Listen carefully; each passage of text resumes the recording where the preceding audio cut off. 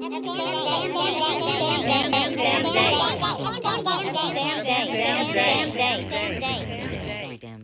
damn day.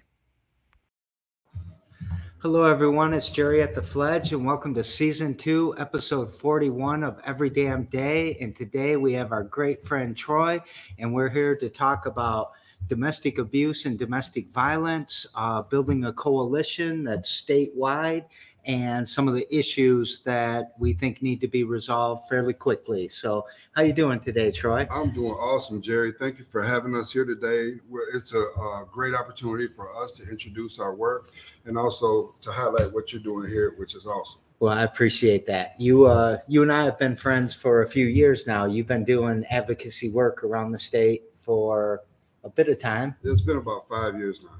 Yeah, so glad to have you back. First time you've been in the Fledge in a couple of years, I think. It's been a couple of years, and I'm back in the field again. I took some time off of work. Policy work can be challenging. You have to work with so many people from so many different places, and the goal is to try to change minds and hearts. And that takes a lot of energy from one person or a team, even an organization. It just consumes you. So off time is good time, and then it's time to get back to work. I get the sense you're like an empath too. You feel other people's pain, so that kind of secondary trauma can really build up, right? It's painful. So when you go to work and have to talk about your experiences to try to move legislation a certain way and impact the community and legislators, it can be a little painful. And then when you go home at the end of the day, you take home these open wounds that you've revisited, and then have to recover from that. And so it does take time and effort and a strong supportive community as well. Yeah. And but it becomes therapy too, right? It's therapeutical. It's consequential therapy. Yeah. You know, it's therapy with complications, and consequences, but it's also cathartic too. You do get it out of you, and the more you talk about your personal experiences or what it's like to have to help someone out of a really dire situation that may have impacted their entire life, and you can make a change in that, it does feel good too at the end of the day. So it's a double-edged sword. It's tough work, but it's good work. Absolutely. So let's get into what you've been doing. How you want to start? However you want to start. So I'll start with my last round of work in the state of Michigan was around the Clean Slate campaign.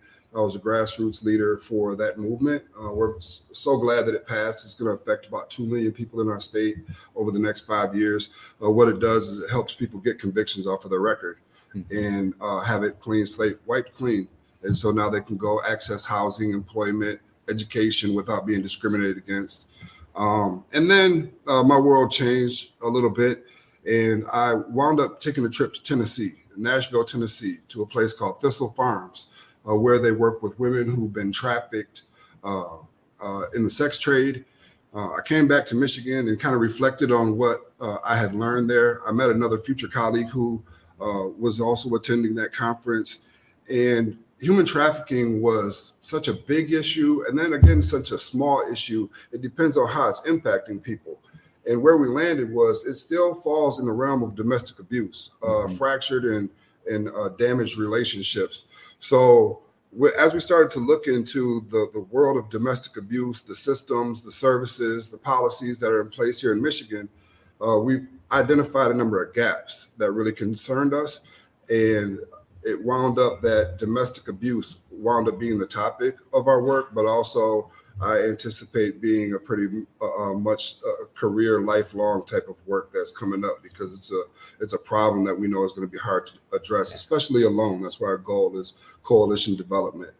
Yeah, and it's a big problem. You have some numbers. Well, I guess I could start off with what might be perceived as a simple number. In the state of Michigan, there's over 100 reported incidents where physical injury occurs as a result of incidents in relationship, which we call domestic.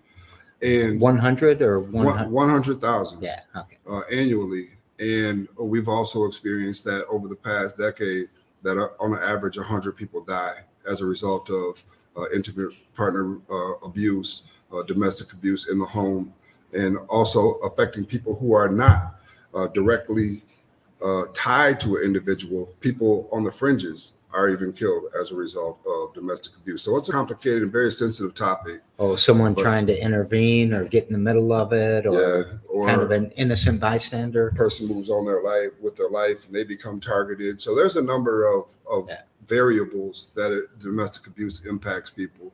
Yeah.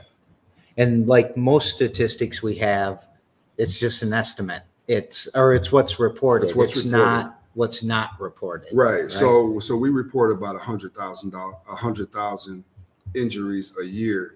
The problem is like, how do you stop that?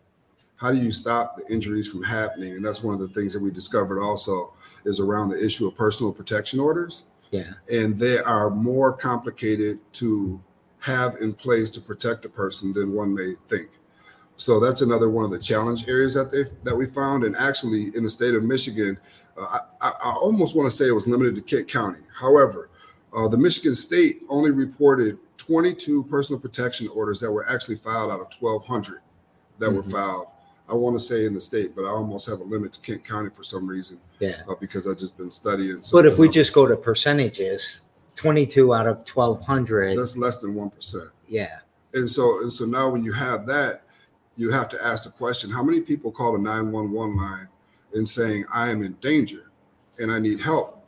And law enforcement shows up and there's no solid infrastructure, no community who will come along and support that officer, but also support the people who are having a dispute in their home or wherever it may be. That system's broken. Yeah. And we believe that it really needs to be shored up. So when you talk about 22 people who completed a personal protection order all the way to its place where it's in standing, you have to ask the question, what happens to that other 1,000 or so people? Yeah. And then how many of them wind up being reoffended again and ultimately and unfortunately, which we hate to see, but also fatally.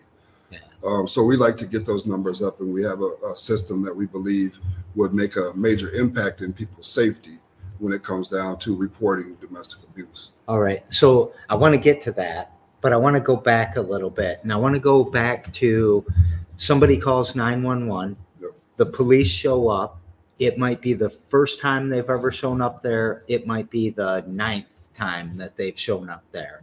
What's happening during that time? That police officer, not that we know what's going through their mind, but what's sort of going through their mind there? Yeah, I would speculate by saying that what we've done as a society, which would also impact the impressions of law enforcement showing up to a domestic call, is we see it so much in the news. It's tragic. We kind of tune out of the tragic. Mm-hmm. We see it on television and in our culture today. That's just the way we interact with each other. So what we've done is we've minimized the harm that's being done by domestic abuse as dangerous to drama. And so there might be 9 calls to that house. And we have a case out of Detroit that we've been following, and who's also a partner of ours now, in where a woman's sister was murdered after more than 10 incidents of this individual having contact with the police. And a woman separated herself. She was separated for over 90 days from him, and she had been experiencing financial abuse. And so he was in control of the money. He determined what she would have to go and start over a new life with 2 daughters. And what happened was he lured her to a gas station. Ironically, it was a mile from her home in Detroit. Lured her to a gas station, texted her for an entire hour, making sure that she came with the intent to give her some money. Mm-hmm. And unfortunately, while she sat in the vehicle with him for 20 minutes, whatever they discussed, and it ended with him shooting her in the head, and he killed himself as well. After the fact, the prosecutors and law enforcement are saying, how did this happen? This man should have never had the opportunity to be able to do this to her. Unfortunately, I think that they're reflecting on just the brokenness of the system. Because at some point after these points of intervention, 1, 2, 3, 8, 10, at some point somebody has to say there's another way that we need to deal with this. And we really haven't found that way yet. Yeah. When, you're saying that 1, 2, 3, 8, 10, and I'm thinking about, that cop that shows up the first time, he's taking it serious. The second time, he's starting to wonder, is it just drama? Is it real? The fifth time, he's probably thinking, why does she keep going back? Or he, for that matter. We should remove gender from this. Sure, yeah. But there's a statistic, right? It takes somebody 8 times to try to leave before they can actually be successful. If that's an actual factual statistic, I like to see it, but I would agree with it. It is supportive. And I say that because all abuse has a psychological impact first. You're conditioning a person to start to accept your way. And that might be, so when we talk about the difficulty of leaving, there's that psychological component first. What has happened to me in the past? What will happen to me if I say I want to leave? What will happen if I leave and they find me? Yeah. So that makes it extremely difficult. And, people do ask the question, why don't you just leave? And the answer could be, what do you think is going to happen when I do? Or what have you seen happen before in the past when I have left? Mm-hmm. People don't really have the type of support system they need to actually leave. So you have the psychological abuse, the emotional abuse. A person may have pets. A person may have no control of their finances whatsoever. They may have children with another person who gets pulled into the conversation or the tool that's used by the abuser. So there's a number of factors that contribute to a person not leaving the first or the second or the fifth or the 10th time. And that even might ultimately lead to their severe physical harm that they'll never recover from. We also heard the story of a wonderful woman who 40 years ago had her neck broken by her boyfriend and also her leg at the same time and never recovered from it. Yeah. So it's really hard to say why a person is staying, but we can't answer that question because the question is that person's in danger, and our responsibility as advocates and as a community who all these people are members of, that they need to have the right, inherent human right to feel safe, especially in their own home, but also to be made safe by their community and also the government's offices that we have in place to do that. Yeah. And one of those things is a PPO, right? A personal protection order, in case nobody knows that. Yep.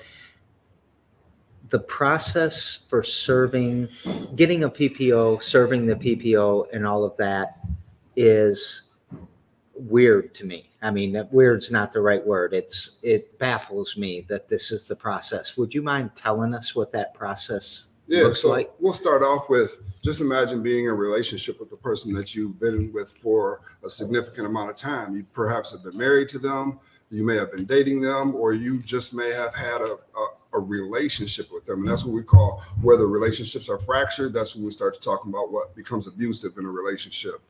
So the first step is a person would want to have the will to actually leave or to be separated from that person they care about. And then they'll go to their county clerk, usually it's attached to the courthouse, and they'll file a complaint. And they say, these are the reasons why I'm afraid of the person that I really care about or who's supposed to care about me.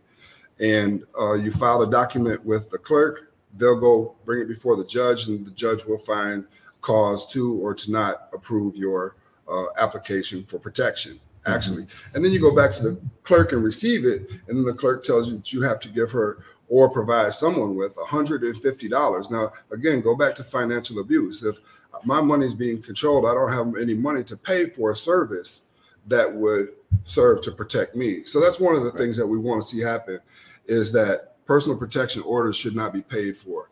And that's because what I'm doing is I'm essentially paying for my safety, in which I'm supposed to be protected, and no financial burden should be placed on the victim. So after that personal protection order is approved and I somehow find the money, or a person, which is another thing that we hope to see change, I should not be asking Jerry, my friend, to go serve a personal protection order on anyone in my community, because number one, it will continue to fracture relationships. As soon as you go inject yourself in this domestic situation, you become adversarial to somebody. Mm-hmm. And the second reason why you shouldn't be doing that is you're not trained. People still have weapons in their home. Do you know that the Michigan State Police do not remove a firearm from a person's home who has been charged with a domestic case? So now when you have someone who shows up to go serve that personal protection order, they're at risk of potentially being harmed even with a firearm. So if you haven't been convicted yet, You still get to keep your weapon, or even after conviction? After conviction, you're told by what we call the honor system to give your weapon up, and then if you're caught with it, you have additional consequences. But Michigan State Police require you to turn in your weapon, and they revoke your firearm certification. So the next step is, did you have another question? No. The next step is after you found the means to have someone serve this personal protection order, you have to have it back refiled again with the court. So you have to take this document and go back to the court again and say, here, I have served this person. And then if that person feels that their order has been violated, they have to go back to the court again, serve another paper, and have that served on that person again. And each time that person is getting served with a personal protection order, I would assume that they're getting upset even more and more. And they're still available to move around. And the consequence that they know is that if I get caught again, I may go to jail. So you have to go through service twice. And after you've served twice, then it's actually a matter of not having an opportunity occur where a person would have to call the police again and then have that person put in jail. And it would only be for 90 days after another hearing, whether the judge determines that this person has actually violated the order. That's why we only see 22 completely processed out of thousands in our state. And the thousands is probably a much lower number, because once you go through that process once and it fails, why waste your time again, right? I know a number of people who are fully competent and capable of navigating a system, and for them, with means, with money, with support, is very difficult. I know a person who's been dealing with that for over 2 months now, and have the means, have the support. Transportation is another one.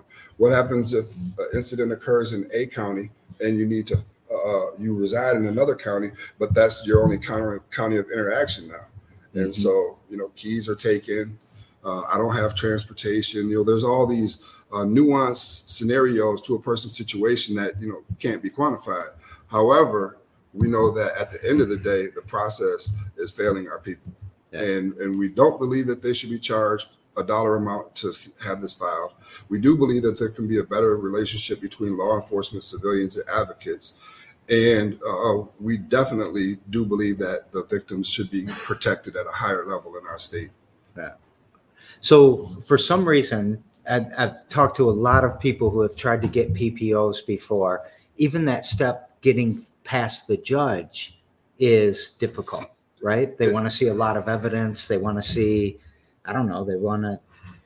you almost have to get hurt pretty bad to even have the evidence that you need to keep you from being hurt pretty bad. Yeah, there's a number of ways. So you can have physical harm that's been done to you that you can document and show, and a judge will honor that pretty much straight away. And then you can have physical damage, perhaps your vehicle or your home or something that's valuable. Maybe somebody breaks your phone and they do it, maliciously, so you have no more means of communication. But a judge will be pretty favorable to a person who's applying for a personal protection order. The only thing is, we see abuses in that area too, where a person could file for a protection order and not really be the person who's in need. And they'll use it as another tool to continue to abuse somebody. Because if you have a personal protection order against somebody, you can still communicate with them one way. But as soon as that person, and you can do it in whatever fashion you like, until that person says this person's abusing the protection that you've given them, because actually I'm the one who's an abuser. So it can get very complicated and tangled sometimes. And there's a way to filter that. And we believe that it's by virtue of, what does the point of encounter look like? What does the history look like?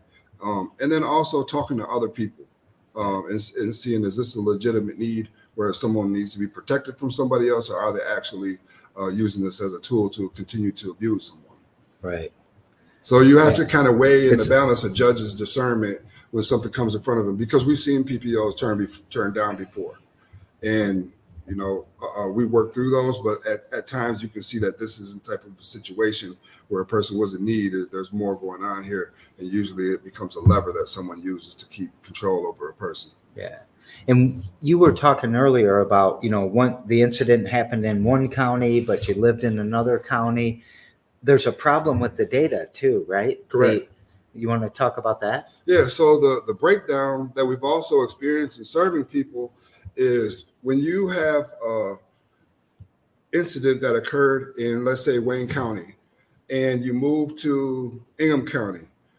If the abuser were to show up in Ingham County and continue practices of abuse, and you contact the Ingham County Sheriff, they won't have any record, or the police, they won't have any record of what case has not been disposed of yet. So if there wasn't a conviction, then they wouldn't have evidence of the history of the abuse that's occurring. So one of the things that we're hoping to do is to work very closely with somebody who I will not name unless they decide so themselves, is to design a system, a software information and data system that, number one, holds the perpetrators accountable, but number two, creates that database for all the relevant stakeholders, government agencies, law enforcement, advocates, to all contribute into this base of information, so that whether a person is going to seek services in another county or needing the support of law enforcement in another county, then they can access this database, which we call, it's a virtual hub. And we're also working on a secondary physical place that would be a hub for this entire state. And if I can, just from the conversation that we had, I'll thank you publicly for not only giving us the opportunity to speak here, but also to do some hub work here as we interface with the Capitol, where decisions are made around policies, but also with the people in this community, because we have to start somewhere, bringing all the stakeholders together so that we can address this issue together. Well, this problem, we've seen it get bigger and bigger and bigger from the Fledge's perspective and people that we're working with. One, because, part of it is they trust us now. We've got that relationship with a lot of people where they will tell us that this is happening. But also, COVID was a nightmare for abusive relationships, right? Because if you're trapped in the house, but at least you can go to work, at least you can go to school, at least you can go to the grocery store, and then we have a lockdown, that's a nightmare situation. What have you kind of seen in that space? Well, I think imagine if you're being abused, not going to work anymore. If your abuser is a worker and you're perhaps a homemaker or a stay-at-home dad, that person isn't going home anymore. So we talk about complex trauma and how COVID has affected so many people in so many different ways. Nobody's escaped the trauma of COVID. I just want to allude to one thing before I get into the impact of COVID. What we did learn from COVID, on a very extremely positive note, exactly what we're trying to demonstrate. I had the privilege of sitting in a room of foundations that their net worth collectively was about $500 billion. And what we've experienced with organizations who do this kind of work, one of the things that makes us less likely to interact with each other and work collaboratively is the fight for money. Mm-hmm. And so I would say one of the problems is a false assumption of scarcity. There's plenty of money for this stuff. There are a number of people who would like to be able to do this stuff, and it's really hard to ask people to do full-time work as a volunteer. Right. We know that funds are being cut to the state. Funds are being cut to services that actually are there to meet the need, but they really haven't found a way to adapt to everybody being locked in their house. So what we've seen is the incidents of domestic abuse have went down. Children aren't going to school anymore either. So those are 3 touch points where people will potentially have the opportunity to say, I'm being abused, I need help. There's something that I can't handle myself. I saw there's a sign that when people do this, it means like I need help. But a person can't even go into a Walmart and walk down the aisle and do this because we're all cooped up in our houses. At least we have been for a while. So COVID took voices away. COVID silenced quite a few people, and a lot of people suffered as a result of it. And it just hasn't been documented. If there was a murder in a home, quite often it happens that it was just a murder that happened. Yeah. And we don't label it as domestic abuse. But the one thing that did come out of COVID that we're really trying to follow after is, if you can imagine Sparrow Hospital and the other local hospitals, stores, even people in stores are handing out masks. Foundations have come together and said, this is like a real problem. And what we discovered is that usually the people that you wouldn't see working together, even when they're competing for dollars, everybody's come together now, and they're working to address one common problem. And that problem is COVID. Now, if we were to put COVID into the context of the lingering, persistent presence of domestic abuse, we would say on the scales, like COVID falls far beneath the range of impact on our society as a whole, daily, and even in our culture. So going forward, we like to continue to challenge people, again, from cross-agency, cross-advocate organizations, and even just your average person. Put a sticker in the window, and we can figure out what that's like, to declare spaces safe, because apart from each other, this problem is so enormous that there's no way that we will be able to do it as an organization, as a coalition to oppose domestic abuse, or any other organizations who's out there. They're filling a gap. They have a finger in a dam, but it's never going to stop flowing until we work together to say, what does a healthy relationship look like in our home, in our day-to-day lives as students, in academic spaces, colleagues and workspaces. It's all domestic. It's all based on relationships. And the question is will they be abusive or affirming? And, we like to move toward the affirming lane, because that's where we know that we thrive as a people, when we work together. Yeah. And we learned that from like the civil rights movement. And you're touching all my buttons, man. Scarcity causes so much of a problem. Not working together, competing, not collaborating for whatever ego reason or financial reason. We got to do something about that. Yeah, it's kind of like, just real quick, it's just an analogy. It's kind of like, you have a forest area, or even in a urban area, you have an ecosystem of all the things needed to make that thing function. Mm-hmm. So whether it's plant life or whether it's people life with the businesses, the essential services, there is an ecosystem that functions that does meet the needs of most people in that community. And so we don't believe that independently a person can solve this problem, as I said, but the ecosystem would look like, again, a system that can connect people to data. It would look like the people who implement the laws around the data that they have. It would be the people who are the caregivers who receive the first 1-800 hotline call to say, don't hang up. Are you in danger? Stay on the phone with us and we'll call 911 with you. And then later that person gets connected to a supportive service. There should be no disconnect in services when a person is in imminent danger and potentially could experience physical or even more physical or emotional or whatever type of harm is being done. So our goal is to create that type of ecosystem where the water is flowing, the bushes are growing, and so on. And you alluded to it earlier. I'm really excited to be involved in this and trying to help, not just me, but the army at the Fledge, I guess. Another question I want to take us down a little bit. We're two dudes here talking about this, and most people are going to think in their head, this is an abuser that's a male and an abused person that's a female, and all kinds of complicated things with that. But what's your response to that? Is this a gender thing? Relationships are definitely not a gender thing or an intergender thing. So we can't determine who would or would not suffer at the hands of the person that they're in a relationship. So we see it all the way from teenagers to people who are men in the workplace. Quite often you don't hear about domestic abuse visiting men because we're big and because we work hard and we control the money.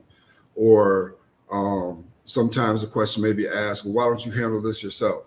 Or the other question would be like, what did you do? And we hear that asked to men and women, as though there's something deserving of violence or some type of abuse being planted on them. So I have my own personal story, Jerry. I was, for those people who don't know, I served 22 years in prison, and I entered into a relationship before I was released from prison and came home and October of 2016, I essentially had to file a personal protection order in December of 2016, which was 2 months later.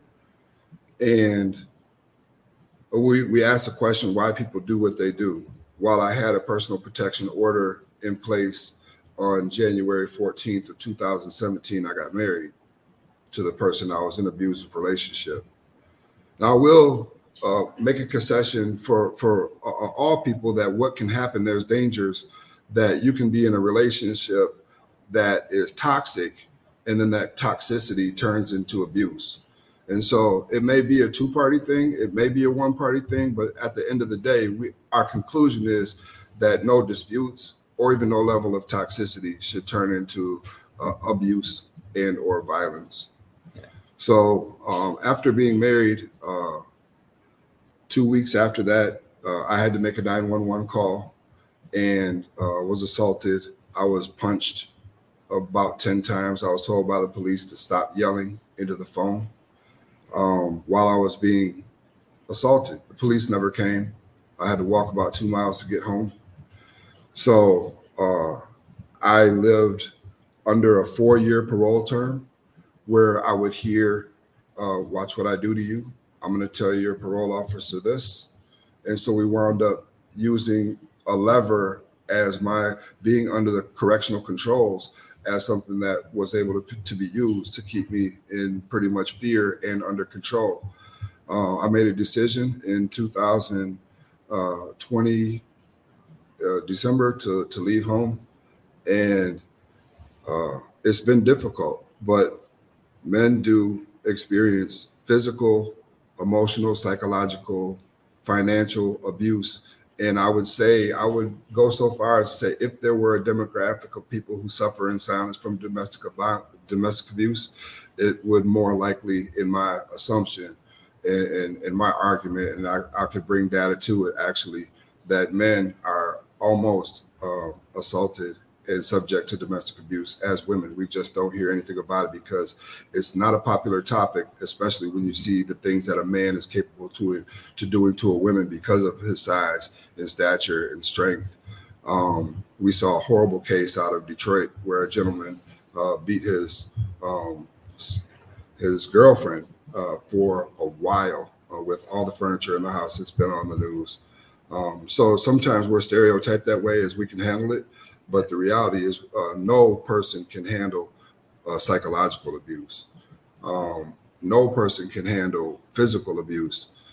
So, we would like to remove the stigma from it and just say that it's okay for a man to say, I've been held in a relationship that I would have liked to believe, but there would have been consequences if I did that, so I stayed. Yeah.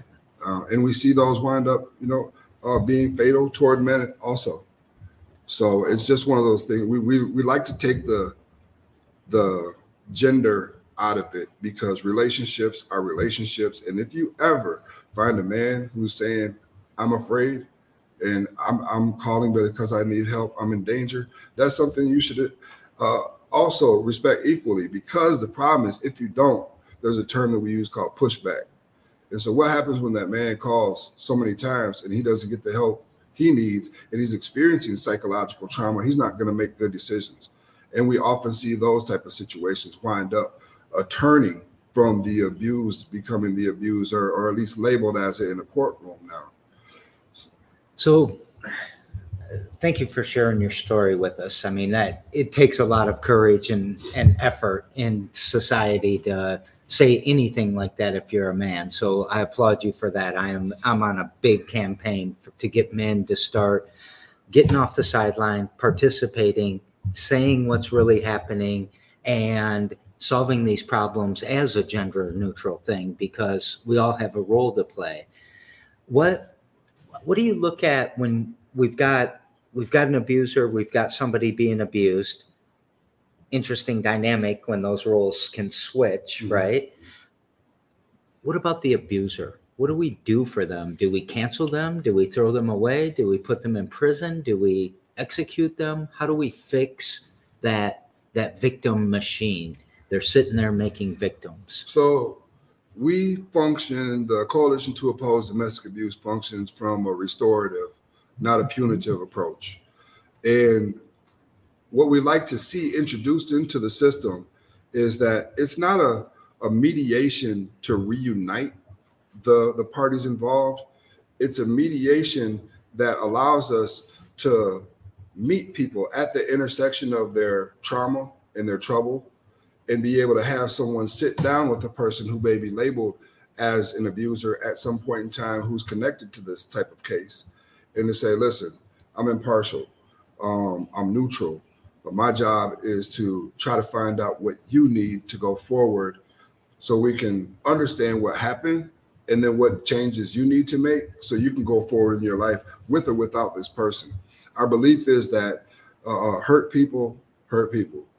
You never know what a person has seen, heard, or experienced in their life that will bring them to the place where they see that abuse being something that works for them. So when you look at like the power and control wheel, you see people who have used different types of abuse. I think there's 8 different sections of it, but I'm kind of losing my thought. Well, that's all right. Bring me back. Well, I'll bring you back this way. We're running out of time right now. We're going to have another show to talk about a lot more. Still want to talk about your organization and the event that we have. Yep. But real quick, we got Mr. Joe Walker out there. We call him the champ. What do you recommend for people who have taken and explored all the proper legal channels, but are still consumed by fear in the aftermath? Well, one good question. The YWCA has a great program for men. I can say that.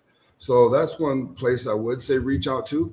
The second thing I would say is we're looking to build a network that's not only made of organizations, but also of advocates and individual people. And if you're a person who may be still suffering from the psychological effects or whatever effects of domestic abuse, I would say go to our website and leave our information, or our Facebook page and leave a comment. Our website is www.CODA.com.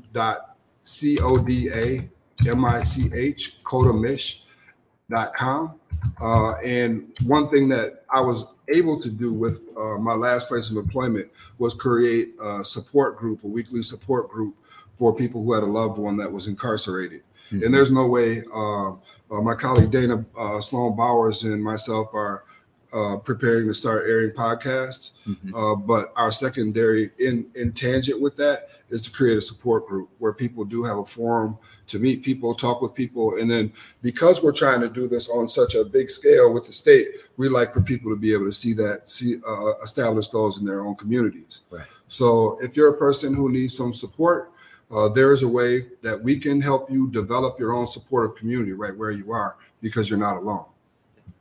And so we shared your website, the codamish.com, on the platforms, and we'll share it on the audio as well. March 4th. What are we going to do? March 4th, thanks again to you and the Fledge here. We will be bringing together a group of people who are of the influencers, the legislators, and the affected.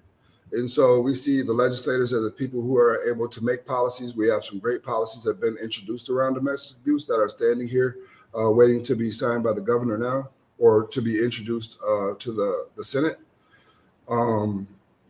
We also will have advocates who are doing this type of work so we can bring each other in the room and talk about it.